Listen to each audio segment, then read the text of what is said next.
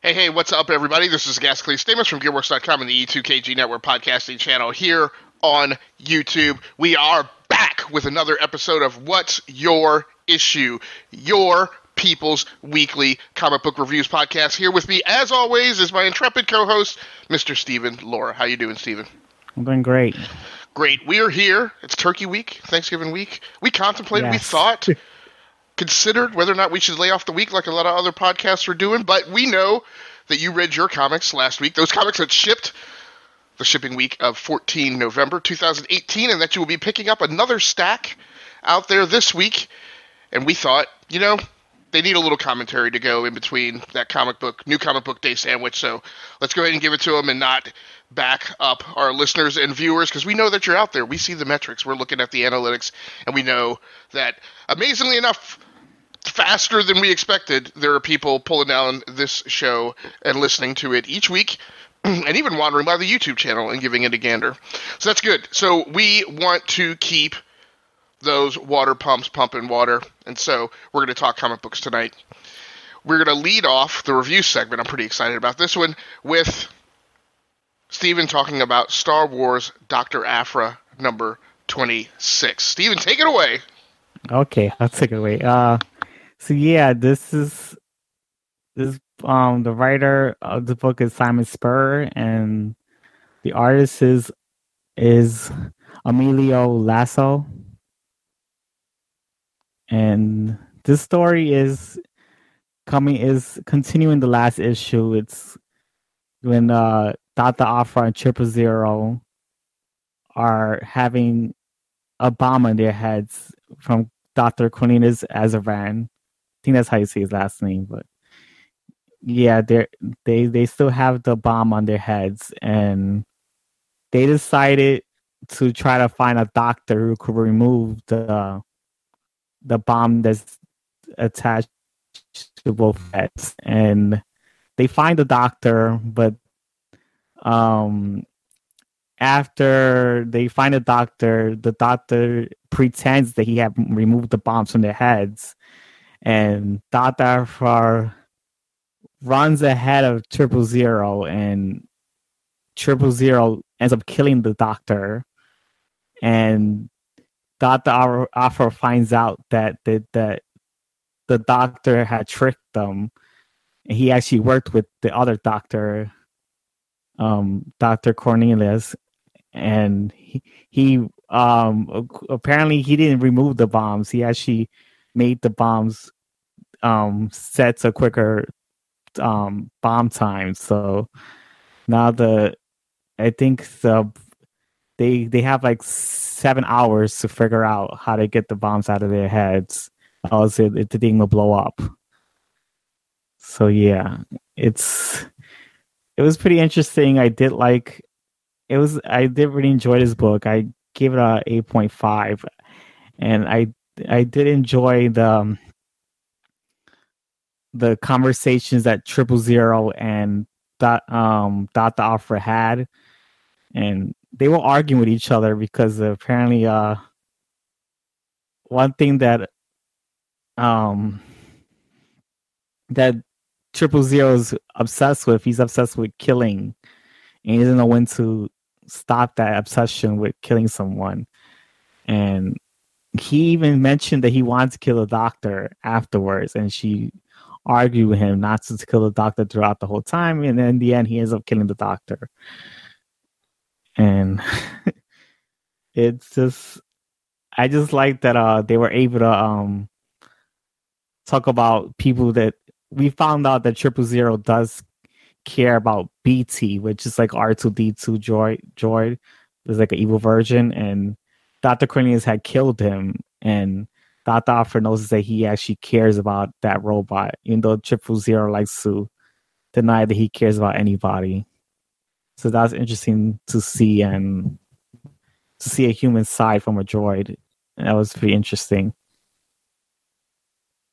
So yeah, it was a nice element for the characters to talk to each other and get to know each other more, even though they don't like each other. I really like that dynamic, and the art was still good, and I still enjoyed it.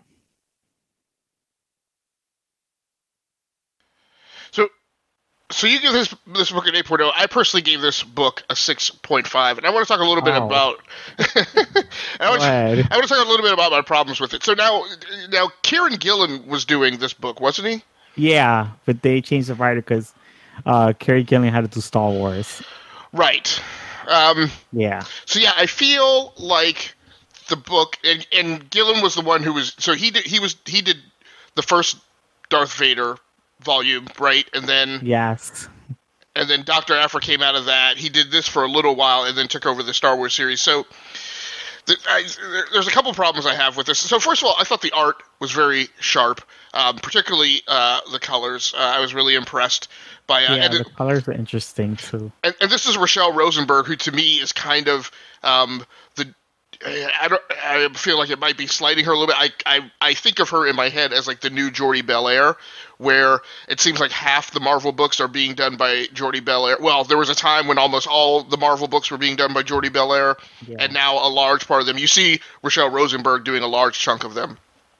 But beautiful colors. I especially like on the first page how she has a 4-panel green, green, green, red, which just really, red is a beautiful intermix with green. It's Christmas colors. So, but I love when BT like lights the guy up with his electrostatic shock that all of a sudden the green haze goes to a very sharp red. It's a really nice effect. Very good art overall, as you mentioned, by Laiso. But I had some problems with the writing here. Number one, Dr.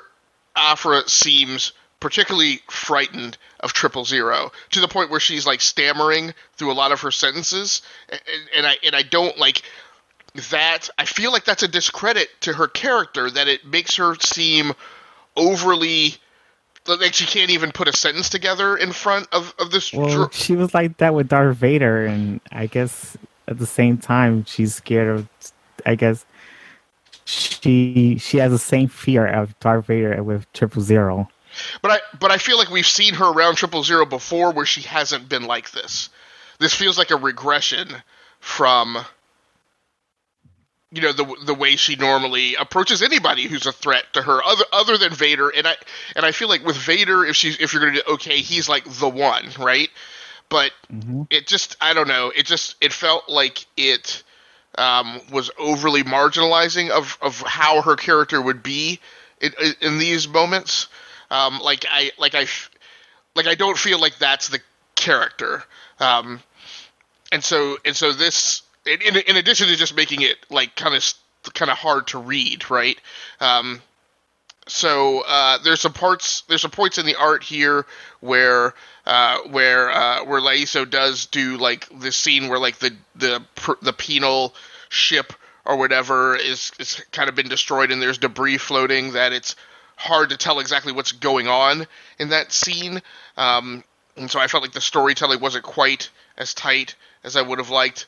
But overall, that was my main problem with it, was just Dr. Aphra felt particularly out of character.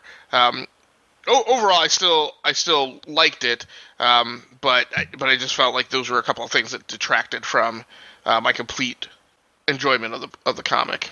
I remember this one time that 000 did torture her so you could get the information of his memories back then. Right. I'm not sure that torture actually scared the crap out of her. That stuck with her? Yeah. A little almost PTSD-like? Yeah, that's what I probably think that's what it is. Okay. Yeah, and I could see that if she's someone who almost like an abusive relationship, right? Where when that person is in the presence of their abuser, right, that all their confidence kind of melts away. Yeah, and in that case, maybe a tiny bit of exposition to convey that would have helped, but I don't know. It is what it is. Like I said, 6.5 for me is not a horrible book. That's still a solid, professionally done comic. It's just one that didn't particularly, that's this is not. And it's almost a shame, right? Like this is of course was a drop-in issue for me. This is not an issue that would have made me on board with the book and put it in my recurring pull list. Whereas I have read issues along with you that you've read of Dr. Aphra in the past, and I was like, man, I kind of feel bad that this isn't in my pull list, but it's fine. Okay.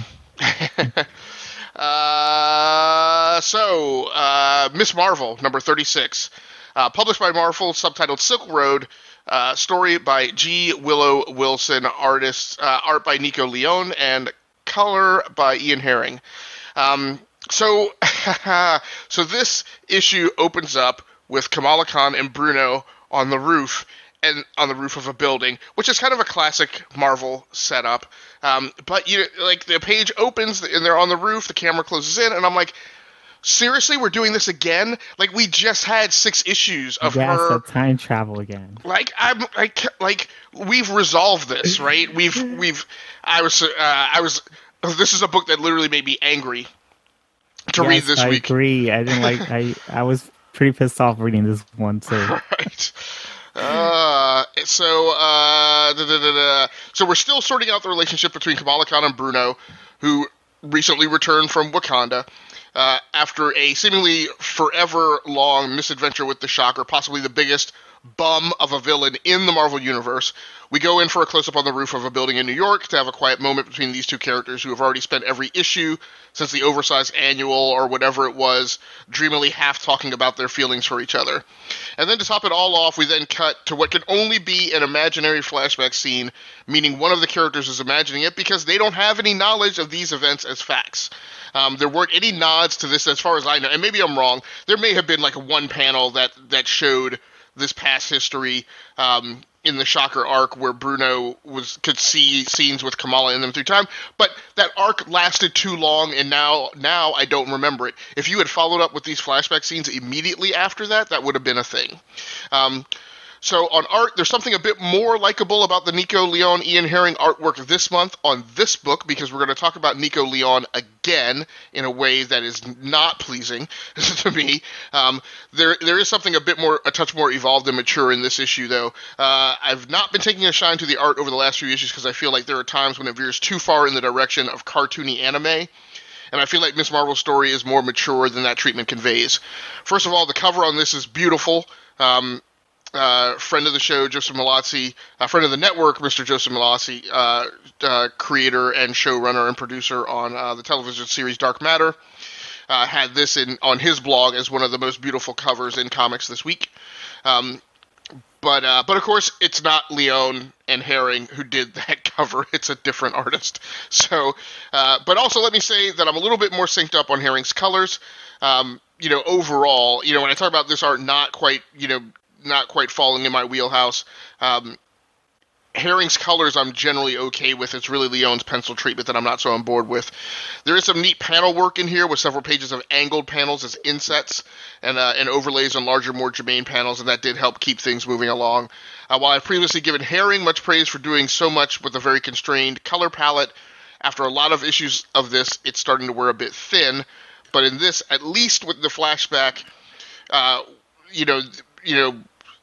the creative team lifted whatever embargo they apparently have on the use of any color outside the brown and green spectrum, except for Kamala's costume. So it was nice, they mixed in some blues and some reds in this issue that weren't just on Kamala's costume. And it was nice to get to see Herring play with those colors. On the story side, the real detractor in this issue is, again, more so the story. I felt like this issue was entirely superfluous and unnecessary. The flashback scene was extremely unnecessary. The only real storytelling panels that mattered were the opening and closing panels set in the now, and I could even peel that back to just the closing panels. For those panels alone, this book keeps its head above water and is saved from being dropped from my recurring pulls list. Outside of those pages, I just didn't feel like this story was interesting, complex, or nuanced. This creative team has done that level of work, so they've done creative, nuanced, sophisticated work. But it just feels like it's not happening right now. At no other time have I felt like this comic is as much a teen soap opera as it has been since the annual or anniversary issue of this summer. I'm not sure if we need a new creative team or if the current team just needs a major shot in the arm. I'm going to come back to that as well. I scored this book a 7.0 out of 10. In summary, I really feel like Miss Marvel is a very special character in the Marvel Universe, and she deserves a really special story. This last arc has not been that, outside of the reveal of how she embiggens. While the last last few panels in this issue save this book from being dropped. It is on the watch list for me to fall away from it. While there eventually needs to be a tale of how Kamala deals with and handles love, I'm not certain that we need that tale right now, and I'm not certain that the lack of chemistry that seems to exist between her and Bruno, as I feel it being conveyed, really elicits the desired emotion that such an arc should. We need to move on and come back to this topic at a time when the creative team can do a better job with it. Miss Marvel is not a common character, and she needs more than a common teenage angst love story. Now, I don't read all of like the solicits and the inside trades and all the news and stuff because generally I don't want to know until like I just open up an issue and see it. I am curious as to whether or not we are about to get a creative team change because apparently G. Willow Wilson, who I'm very surprised is not exclusive to Marvel. I would have thought with Kamala Khan being like the hottest new IP at Marvel from the last few years, that the writer on that would have been exclusive. She apparently is not, and she is going to be taking over as the writer on DC's Wonder Woman. And I'm thinking that I read it. I didn't like it. Okay. Go ahead. But. And I'm wondering. Wonder Woman feels like a comic that you can't be doing Wonder Woman in DC and Miss Marvel in Marvel workload wise. Because of course I'm sure DC will want her on, events and other things that involve, and pitching in with the Justice League desk when they spin special issues. So I'm curious to see if we're going to get a new creative team or some shuffling of staff on Miss Marvel. Did you happen to read this issue, Stephen? Yeah, I hated it. I think I want to drop Miss Marvel after this. Okay, so we're pretty much. I'll give it a 5. It just. Okay. It just didn't make sense to me because it's just weird. They talk about ancestry past, and it's like, oh, they talk about Miss Marvel's ancestors, and they talk about her best friend's like ancestors and Bruno's ancestors. It's like, no, that's not possible. Right. You can't. Your friends cannot meet your friends' ancestors. It just doesn't work. That's not how things work, and it's just weird because they're supposed to be in the Middle East, and there's like, it bothered me like there's a white character there and there's a black character there it felt in the Middle like, East, and it's like I don't know if that's possible in the ancient times of Middle East that there was actually whites and blacks and Middle Easterns all cool with each other. Yeah, like, they had some great friendship for a very long time. Well, of course, I say this on the heel of the It's Another Thing movies crew, having just finished watching or going back and revisiting Kevin Costner's Robin Hood, and so I guess I overlaid my recency with that on top of this. It felt like it was like a caravan. Well, they said it was the Silk Road, right? So they were in China, or somewhere in the Khanate, because this would have been the time of Kublai Khan,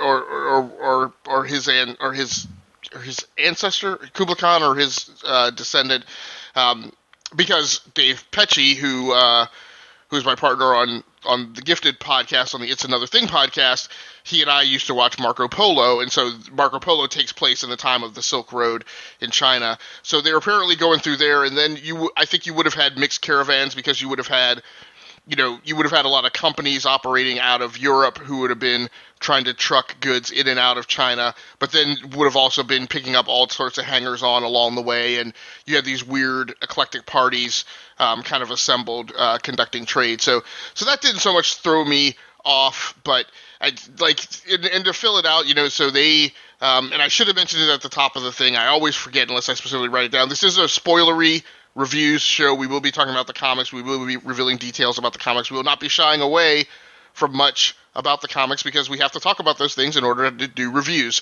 So if you haven't read your comics, you should have by now. It's Monday night. We deliberately record this late so that we try to give everybody a chance to read their comics before they pop up to listen to the podcast. But to fill out some of the details, so they're talking about, oh, well, maybe our ancestors, blah, blah, blah. And then they do this like fade to flashback, and they're like Steven said, they're on the Silk Road, in the Mongolian Empire, escorting some ladies, of which Kamala is one. on a trade caravan, and then they run across apparently what is an Inhuman fighting a Skrull. Yeah. And then Bruno, who's or Bruno's ancestors supposedly, I guess, and this other guy that they're with, this other knight that they're with, charge in to try and break up the fight. So I don't know. I think I just didn't need this. And I mean, I'm pretty sure Yeah, go ahead. It doesn't make. They didn't need to have all her friends' ancestors in there. It was just a love story between her great great grandmother and her great grandfather. They just need to put those two characters in a scene where they will fall in love with each other, because it doesn't make sense that all your friends' ancestors gonna know your friends' ancestors. It's not possible, I think. Yeah. It's totally a filler issue. Like, it doesn't do anything to advance the relationship between her and Bruno. It doesn't do anything to advance her character. And I'm like, we had I'm pretty certain, I would have to go back and look, but I feel like, as I was reading, I'm like, I'm pretty sure we got a full 6-issue arc of her in that Shocker mess. And I'm like, we got to go, we're gonna do a 7th issue of this now instead of just bleed straight into the new arc. Like, I don't get it. So I don't want Bruno to be going out with Miss Marvel, because he said he didn't have feelings for her, and now all of a sudden he does. It just irritates me. Yeah. I'm like, let's move on. The comic, not us, but we are going to move on. So, third comic in the review rundown segment this week is Fantastic Four number 3. So, writer Dan Slott, and here we go. Artists Sarah Pichelli and Nico Leon. Now, they don't list exactly what their duty split was on this, so I don't know if Nico did certain pages or panels. Or if one did pencils and one did inks. There is a color artist listed, Marte Gracia, and letters by Joe Caramagna. Cover artist Esad Ribic, and this is a gorgeous cover. Esad, to me, is kind of like, he's like when you see when I see an Alex Ross cover, like, you can clearly tell that that's an Alex Ross cover, and that's a comic that I'm like, you should get that just for the cover. Esad is like the number 2, right? Like, when I see an Esad Ribic color now, I feel like I can A, recognize it, and B, I'm like, that's a thing you need to get. So, gorgeous cover. I love it. So this is the follow-up to the getting back together of the band issue. At the end of issue number 2, Reed had called in every single member of the Fantastic Four that had ever existed. And so you get a big splash page, family reunion. The thing is subtitled Family Reunion. You get a big splash page. And this comic is a lot about Reed just outthinking. I can't remember the character's, the bad person's name. Trying to find it in here. He calls her out by name, I think, at the beginning. But he's the premise is that she has been talking to Reed for a very long time, and when Reed had gotten close to the Griever, is her name, when Reed was getting close to figuring out her secret or finding a solution or whatever in his younger years, and this is apparently the panel, he has a Fantastic Four shirt on, so this is apparently after they had gone through the transformation, that she started kind of whispering in his ear and causing him, insecurities and things to kind of get him off the trail. I guess the main thing I love about this book is, number one, it's just Reed Richards just outthinking a big bad evil in the cosmos, which is awesome. That's like why you love having Reed Richards, and we've gone so long without having that in the Marvel Universe. So there's that. The other thing is that it's very Justice League like. This is exactly the type of thing that kind of Snyder is doing on Justice League, where you have this menagerie of characters, and therefore it's just a big sandbox and you get to play. So there's the female Thing in here, who I don't really know or understand who she is, but they call Wolverine back. By the way, absolutely complete disregard for any sense of continuity in this, like, completely disregard the fact that Peter Parker should be involved in Spider-Geddon that I don't even know if Medusa is available anymore with the death of the Inhumans, or that she would have been particularly pissed had she been pulled away from that crisis. You get Herbie the robot showing up in here. The thing that we're going to talk about a lot is kind of how Dan Slott writes it, and one of the bits that's going on in here is apparently, and I don't know if this happened in a cartoon or something, but there was a point where Iceman was part of the Fantastic Four. Yeah, that was weird. I didn't understand that. Yeah, based on the dialogue, I assume that it happens in something. The inside joke is that it's something that happened not quite exactly within Marvel continuity, and somehow the Human Torch and Iceman are aware of that, kind of almost in a fourth wall kind of way, and so the two of them are constantly bickering back and forth about how Bobby shouldn't be there because when he was a member of the Fantastic Four, it wasn't in continuity. So I thought that was pretty funny. You get Crystal in here, and you get some pretty significant size threats. Power Man, I think Jessica Jones is in here, but she doesn't ever really has any talking parts.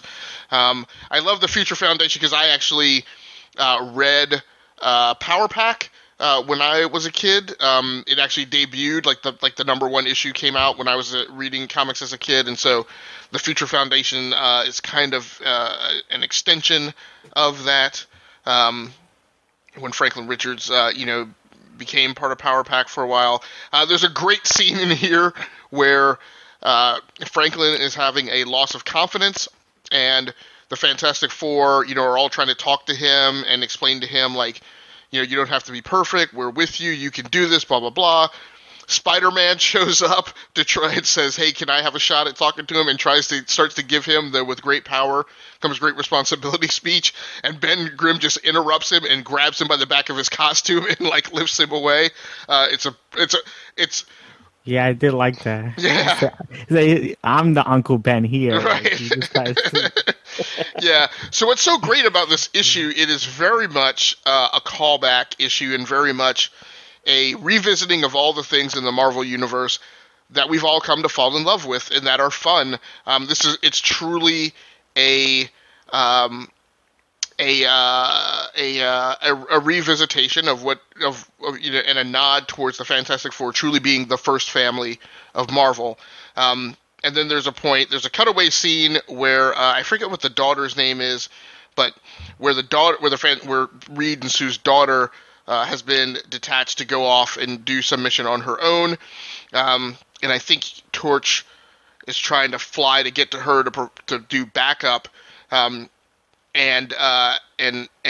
inside a spaceship where the rest of the members of the battle can't see, the Hulk has also shown up, who it seems like he shouldn't be there either, and he mentions to the girl, he's like, don't tell anyone that I was here.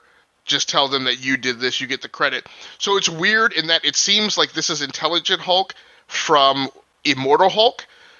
However, he's also trying to be on the lam, and he doesn't want anybody to know that he's there. So I thought that was pretty interesting as well. But also, again, a nice nod to the Hulk having been a member of the Fantastic Four. Story-wise, this has all the things in it. There's a little bit of the dad humor that Dan Slott gets accused of writing with, and there are some jokes here that felt like, and I am a dad, and there's some jokes in here, and I'm like, oof, man, that's rough. Man, if you were doing stand-up, you might be getting booed off the stage right now with a couple of those. But still, overall, fairly... a pretty solid, almost great comic. The one knock I have is, and again, it's hard for me to track down who does what. There are some interesting artistic choices that I didn't particularly align with. The Thing is drawn very kind of fat. He's not. He's just really bulky, and maybe he shouldn't look, like Superman with Rock's plate about him, but he just looks like kind of like the Blob with Rocky Plates, and I didn't feel like that was an artistic choice that I would have necessarily done. In fact, there are a lot of characters. It seems like characters are either really slim or really chunky, with very no nuance in between. And granted, now this is a comic where it's a challenge for an artist, and it's maybe why Nico Leone got brought in, is because you've got like 30 plus past members of the Fantastic Four, and you've got to pull that off, drawing all of them. I get it. But I just felt like there were some really glaring choices that were just a little jarring. I'd go back to talk about the Dan Slott humor. There's a point where Ben, in order to get Franklin Richards pumped up, goes to punch the Griever and, yells out, "It's clobbering time." That I don't count as a dad joke because I'm like, that's classic Ben Grimm, and you need to do that when you're getting the band back together. So that I was fine with. There were a few others that I wasn't crazy about.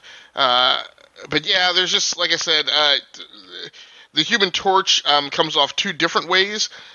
He's kind of like the classic Human Torch, not with the hatch lines, vertical lines through, but just as a classic, like, man on fire kind of thing. But then there's a version where he's drawn where he looks a little bit more like the craggy Iceman Bobby Drake kind of character, except drenched in fire.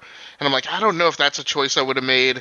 The way Reed Richards' face is drawn, where it's like this severely gaunt, but very detailed face. It's just, there's just some off-putting art choices in here, and since I've been fine with Sarah Pacelli's art up until now, I can only think that it has something to do with Leon being injected into the mixture.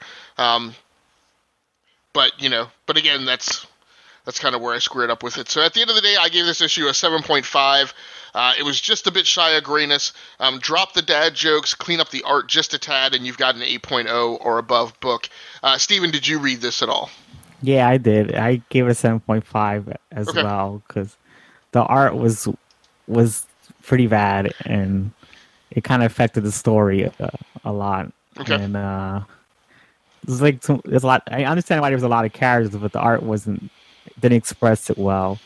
And and I forgot to tell you that Medusa did survive Death of a Human, so it's okay for her to be there. Well, I knew she had survived, but it again, the jarring part of this is, because Death of the Humans number 5 in the wrap up was just last week. Yeah. So again, just it feels like that maybe is a time that you don't want to be ripped away from, the remaining surviving. But again, this kind of dispenses with any notion of continuity, and it's fine. It's a fun comic. It's a big adventure romp. Good combat scenes. So overall, pretty solid. And again, a 7.5 on a recurring book, and particularly one that I'm on.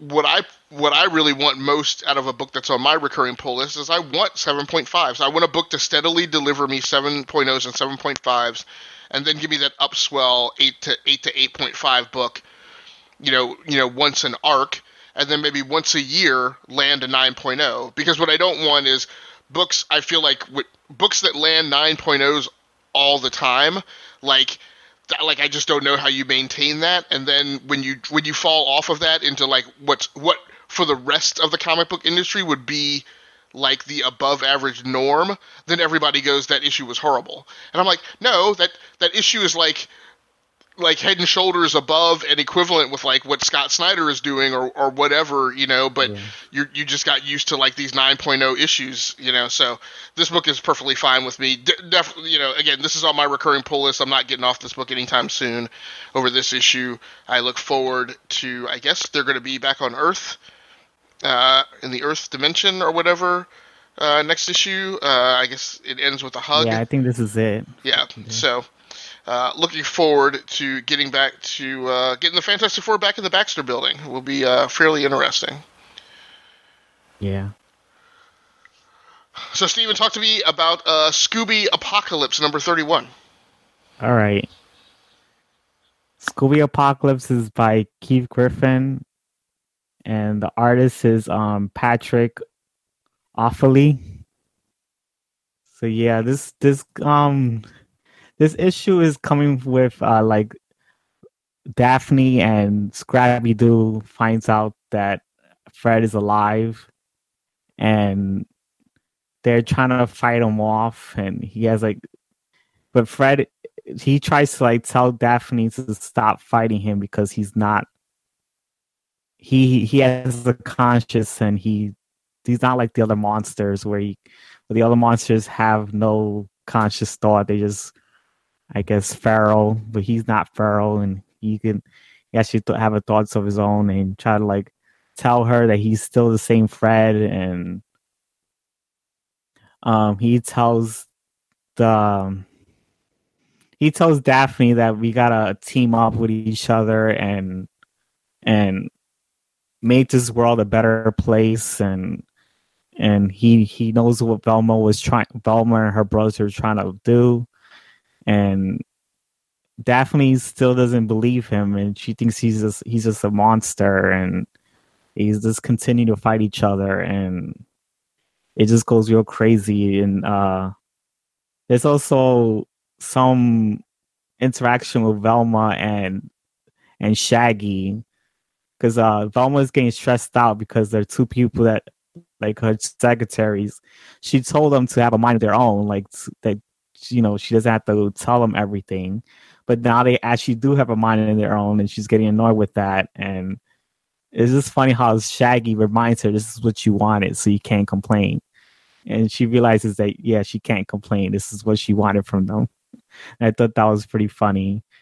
And another thing I did find out is that the person that Scrappy Doo is working with, he's like talking on a intercom, like on his headset, is one of Velma's brothers that worked with her on the Monster Project, and that brother is trying to revive another brother that he's like Donald Trump personality type of character, and yeah, now that character is being revived, and apparently the two brothers are also working with Freddy, and apparently Freddy and Scrappy Doo have no idea they were working for the same person, and they're making Fred and Scrappy Doo definitely fight each other on purpose.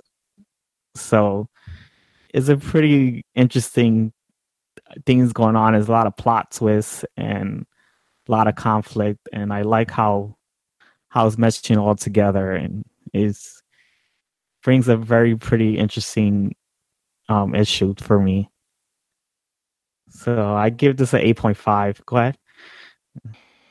No, that's good. I was just going to tell you whenever you're ready, you can, because I don't have any questions on that. I guess I dropped off that series with issue, maybe just at issue 29, and just haven't gone back to it. But it was warming up to be something good. So it sounds like you're saying when they do find Fred, he is not just a complete mindless zombie. He is something more than that. He actually has a mind. Okay. He's still the same Fred, I think.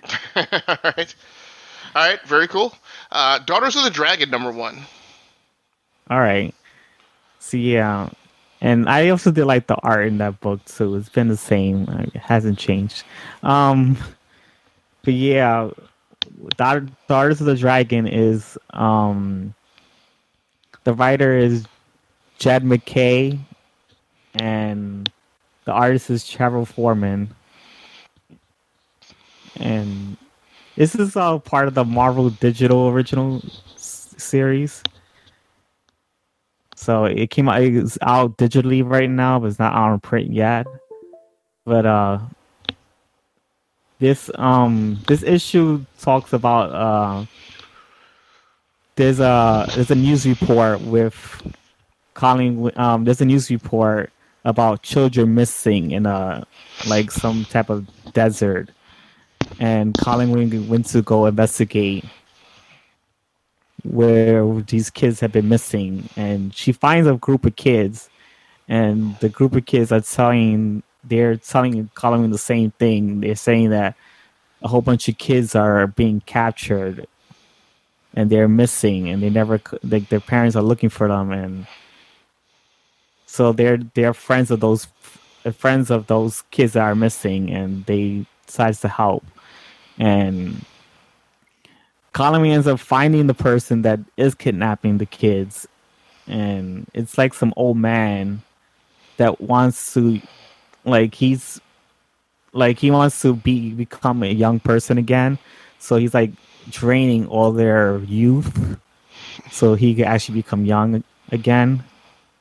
And Colin Wing ends up fighting him, and she ends up like getting intoxicated with some psychedelic drug, and she just can't see things correctly, and she calls Misty Knight in order to help her, and Misty Knight ends up arriving, and they defeat the villain, and the issue ends with that there's another villain behind all this kidnapping. Like, the villain that they fought wasn't the main villain. That villain was working for somebody else, and that person was in the restaurant.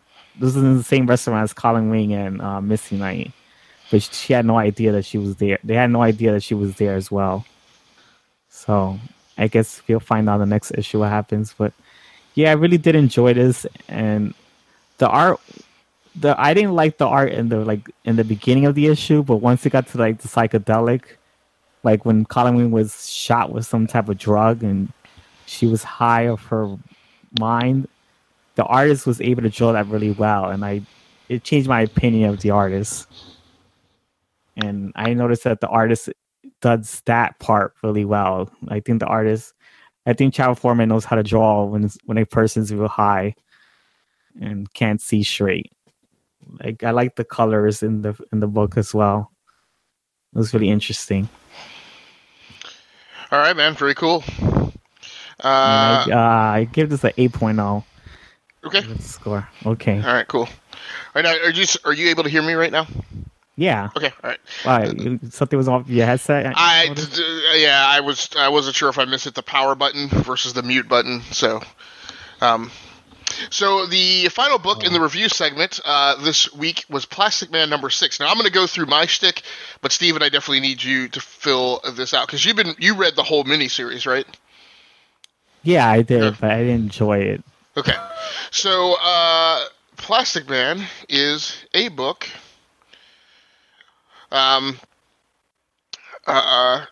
subtitled To the Moon and Back. This is issue #6 of a 6-part miniseries, which I didn't realize that when I grabbed this as my ad hoc pick from Steven's read list and threw it on mine. Writer Gail Simone, artist by Adriana Mello, colorist Kelly Fitzpatrick, letters by Simon Boland. So this has always been a weird thing to me, and I meant to go spelunk and look this up. I've never understood the reason for Plastic Man to exist in the DC universe. I've never understood why you would have both him and the Elongated Man. That seems highly unnecessary. Now, the weird thing is Plastic Man differs from the Elongated Man, who can actually just stretch out parts of his body, kind of a lot like Mr. Fantastic, whereas Plastic Man can actually take on the appearance of like another human being, which goes along with his background as a con artist or grifter, which is an archaic term which he uses to apply to himself in this comic. But I like it because it's period, and so that's neat. Now, I'm reading up a little bit on him, just really quick on Wikipedia, which I meant to do earlier. So apparently he was an acquisition hero, originally being published in Quality Comics, and then later being acquired by DC.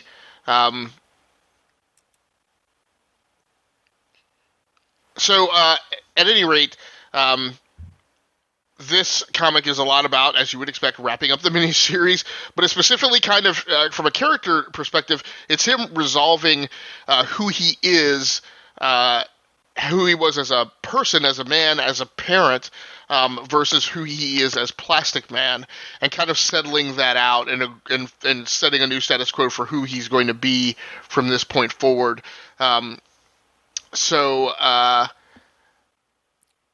So as I mentioned, this, he refers to himself as a grifter. So one of the things is he exhibits. So talk about story and art. Art here is fine. It's not stylistically what I personally like. However, I felt tonally it was right in sync with kind of what Plastic Man is, because Plastic Man is probably the closest thing that the DC universe has to a Deadpool, just in terms of he's always cracking wise. He's a very comedic character. He's written in similar voice to the way the 1980s cartoon was, where he was just a completely silly individual, and they've amassed a pretty silly set of villains against him as well.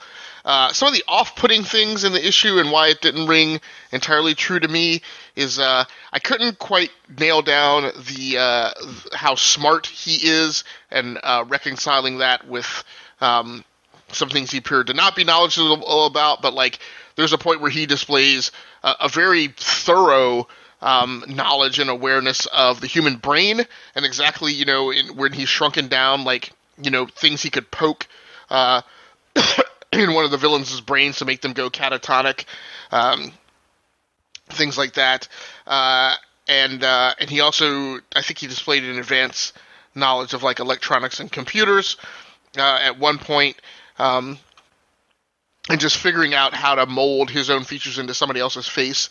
Is a slightly intellectual activity, as he's trying to nail down the exact replica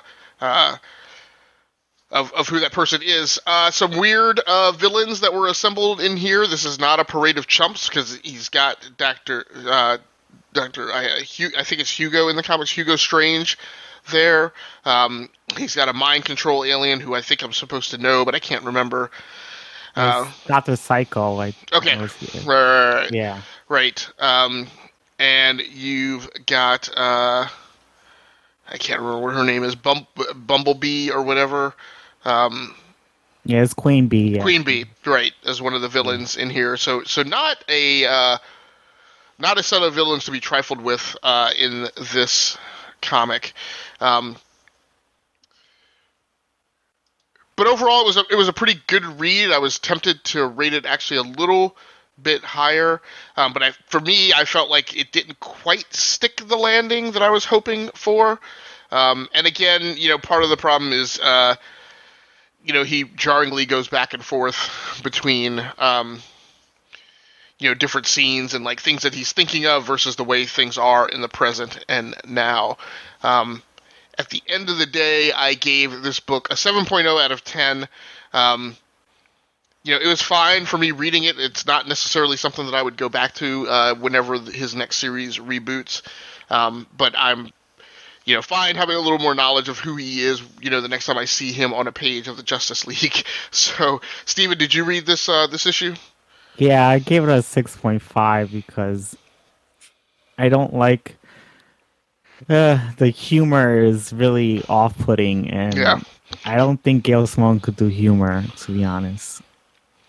Yeah, and very antiquated humor, right? So it's humor, and it's written as if it's like 1970s or 1980s kind of humor. Yeah, and I don't know, but I don't like how Gail Simone's using this slang with wang, because I found out the word means penis. Like, it's a slang for penis, and she did reference that in the first issue, but it's like Plastic Man uses it thinking that it means wrong, and it's like every time he uses it, it's just, the sentence doesn't make sense, and the joke becomes very off-putting. Like, it just makes jokes fall flat. Right, yeah, no, absolutely.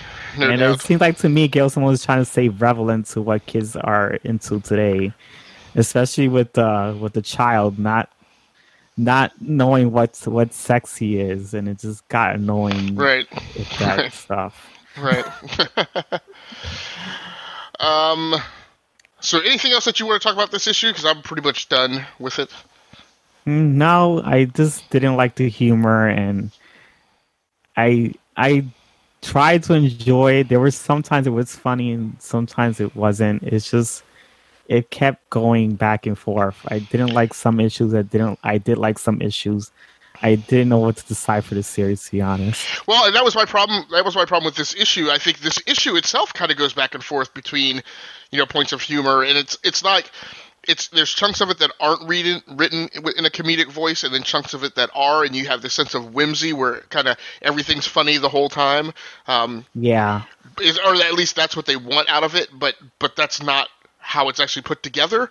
So yeah, I had some problems kind of choking this one down as well. And I noticed it didn't finish the story because you see the female villain that was there, right. And yeah, clearly setting him up though for either an ongoing or for that story to be told. Like, it might not even be told. So like, it's the point.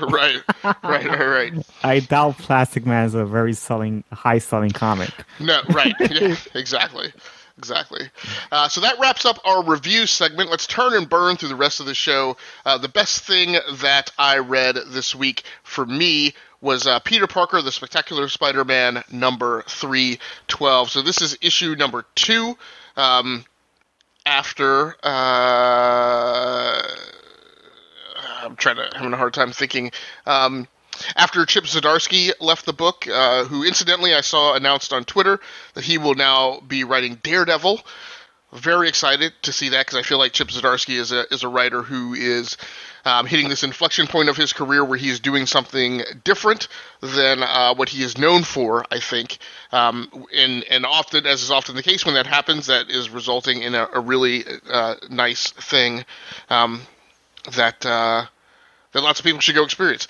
So in this issue, this is the continued fight / running away from Morlun, the most dangerous of the Inheritors. This obviously integrates with, Spider-Geddon and all the other Spider stuff that's going on. So written by Sean Ryan, pencils and inks by Juan Frigeri, colorist Jason Keith, and letters by Travis Lanham. Overall, I felt like this was another great issue, and I chalked up Zdarsky's final issue as being one of the best comics that I'd read the whole year. This isn't quite that, and this creative team seems to be hyper focusing on writing a big action adventure title, which I'm fine with. It is not kind of dripping with a lot of the emotional stuff that Zdarsky was writing on his way out the door. It is beautifully colored. There's all sorts of shading in Central Park and some other places. I can't remember what it was. There was one comic that I was going to call out for, and maybe it was on Titans. Some incredibly detailed art on that as well. This isn't quite as detailed, but I actually like more so what it's doing with the colors and kind of some of the abstractions of like the backdrops, like the trees and cars and some other things. You can kind of see this bokeh effect when the camera draws in for portrait work. We get a lot of Miles Morales, and I can't tell you how much I love that black and red costume of his. And you get him trying to help Peter out, but at the end, what Peter tries to do is fake. I may be reading that wrong. He's chased kind of into the zoo, and he's setting Morlun up. There's several ways of them like trying to slow Morlun down by blowing him up, and some other very destructive ways. And at the end of the day, it's all a play to give them time to get to the tranquilizer room because, like I said, they're trapped in the zoo, so that they can get a hold of, I don't know, 85 tons of tranquilizer or something like that. Spidey mentions to Miles how he needs him to leave. There's this kind of passing of the baton page, which I really liked, where, Spidey says, I'm in no shape to lead anyone, Miles, but you are. And again, this is this element of the entire Marvel Universe pushing on Miles Morales to become a leader, which I just don't. And I think it's kind of interesting to see that like every writer who's writing Miles sees him shy away from taking that up, which to me is similar to what Peter was like in earlier elements of his career. But at any rate, the art on this was really awesome. Might arguably have been the best art that I saw this week. But I'm glad that I kept this on my list, that I didn't fall off. Just because Zdarsky left, and it would be an interesting world to see, me being able to enjoy what Zdarsky does on Daredevil, but also being pretty pleased with the creative team who came in behind him and his team and took this book over. So did you happen to read this, Peter, Stephen? Yeah, I did, and I did enjoy it a lot because I did like the emotional moments with Miles and and Peter, because I liked how Peter said that I gotta sacrifice myself in order for him to survive, and he has to go. And Right. I thought that was interesting, but it also kind of contradicts what Miles wants to do in the Spider-Geddon issue, where he doesn't want the inheritors to get killed. Because it's weird that Peter wants to kill Moreland. Well, I didn't take it that Peter wants to kill. He's specifically looking to. It seemed like to me he wanted to kill him. Well, I think Peter, unfortunately, having faced him these 3 times, knows, hey, if I blow up a gas station with him in it, it's going to put a hurt on him, but I know that it's not going to kill him. So I just felt like that's what we were seeing a lot of. Oh, okay. So what was your best thing that you read this week, Stephen? My best thing is Mr. Miracle number 12, which is the final issue of the series. It's written by Tom King and Mitch, and the artist is Mitch Geralds. I think that's how I'm saying it. So I'm very curious to hear about this, because I would say over the last 2 shipping weeks, at least maybe 3, that you have not been a fan of what Tom King has been writing. Yes, I'm not really much of a Tom King fan. Okay. Oh man, I'm just not into the hype of Tom King. I do like Tom King's Omega Man and Vision. Okay, right. But I did not like his I don't like his Batman. Okay. And I didn't like Mr. Miracle until issue 6. Okay. That's when I started actually liking it, and it started actually being good after issue 6, and I really did enjoy it. And the conclusion of this story is really great. I think it's honestly I think it's on a list. It adds on a list to one of his greatest writing books he's written. Okay. It's up there with Vision and Mega Man, I think. Ooh, wow. Okay. And I think Batman is the weakest link of his writing, to be honest. But I did like this because it tells the story of Mr. Miracle. He's getting ready to have a second child, and they go to see they go to the hospital and see the monogram, and they find out they have a daughter. And during the issue, you find out that there's a plot twist saying that that Mr. Miracle was killed by Darkseid, and he's living in a fake world. Like the Darkseid put him into this fake world that he doesn't want to escape. So I thought that was an interesting plot twist. And so all this family that he's having with Big Bart are having two children, and it's just kind of crazy because Mr. Miracle doesn't want to escape because he doesn't want to lose his family that he doesn't have. And the family feels real to him, but they're not actually real. And he's stuck in that dilemma, and he doesn't escape. I mean, he knows he could, but he doesn't want to. That's what the crazy story is. And I thought that was pretty interesting. I like that Tom King actually challenged the character into doing the opposite of what he always does. So yeah, I did like that. It put a really interesting story for me. Oh, your mic is on mute. Sorry. Okay. Yep. Very cool. Yeah. Very cool. Sorry, my contacts are starting to fog up. It's been a long day.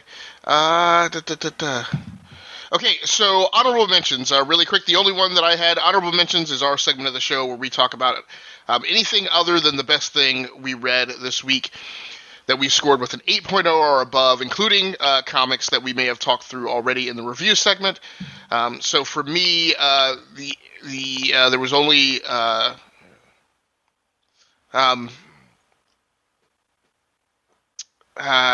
Peter Parker, the Spectacular Spider-Man, number 312, above an 8.0, with one other exception. Titans number 29, also crested that summit. So what about you, Stephen? Any honorable mentions this week?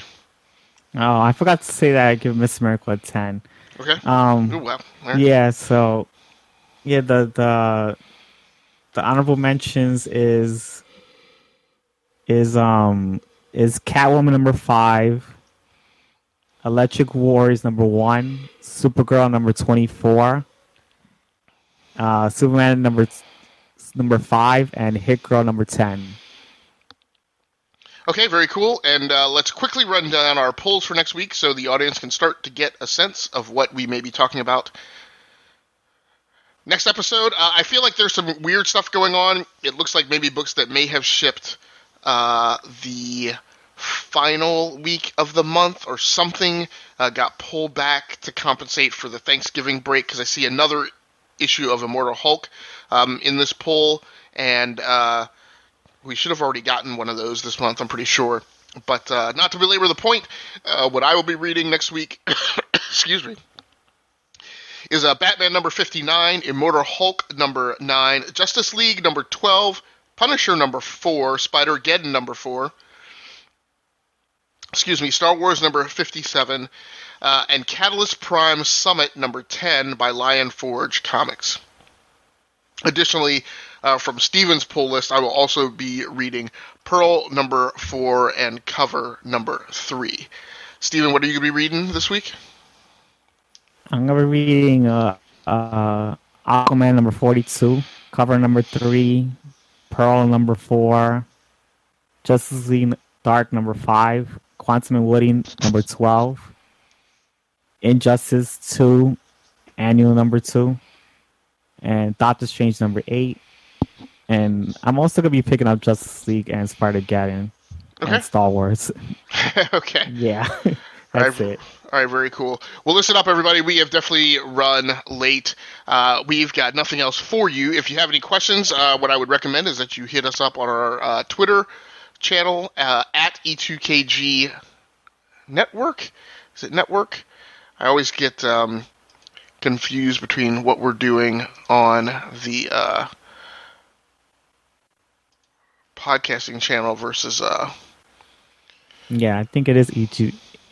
It is Network, E2KG Network. Yeah, sorry. Yes, E2KG Network. Of course, that's what we are on YouTube. E2KG Network, all one word on Twitter. Hit us up on there if you have questions that you want us to answer, or anything else that you would like us. Any comics, like, it's fully fine if you want to pitch us some comics that we should check out, even if it's just for a week. As I keep mentioning, these drop-ins that we do periodically on episodes that we're on, issues that we're not collecting. So with nothing further else to say, at least that can be said intelligibly without me farkling through it. Once again, my name has been Agasically Stamus from Gearworks.com and the E2KG Network podcasting channel on YouTube, here with my co-host, Mr. Stephen Laura, with with episode number 7 of the What's Your Issue podcast, showcasing the books that shipped the shipping week of 14 November 2018. We will be back next week to talk about the books that have shipped this week, and through a bunch of those that you just heard us run down in our pull list. So thanks again for joining in. Be back here next week. Talk to you guys soon. Until then, take care, stay safe, read the comics that you love. Oh, I also have a happy Thanksgiving. Oh, yes. Yeah, stick that in there, too. All right, thanks so much, everybody. We're out of here. All right.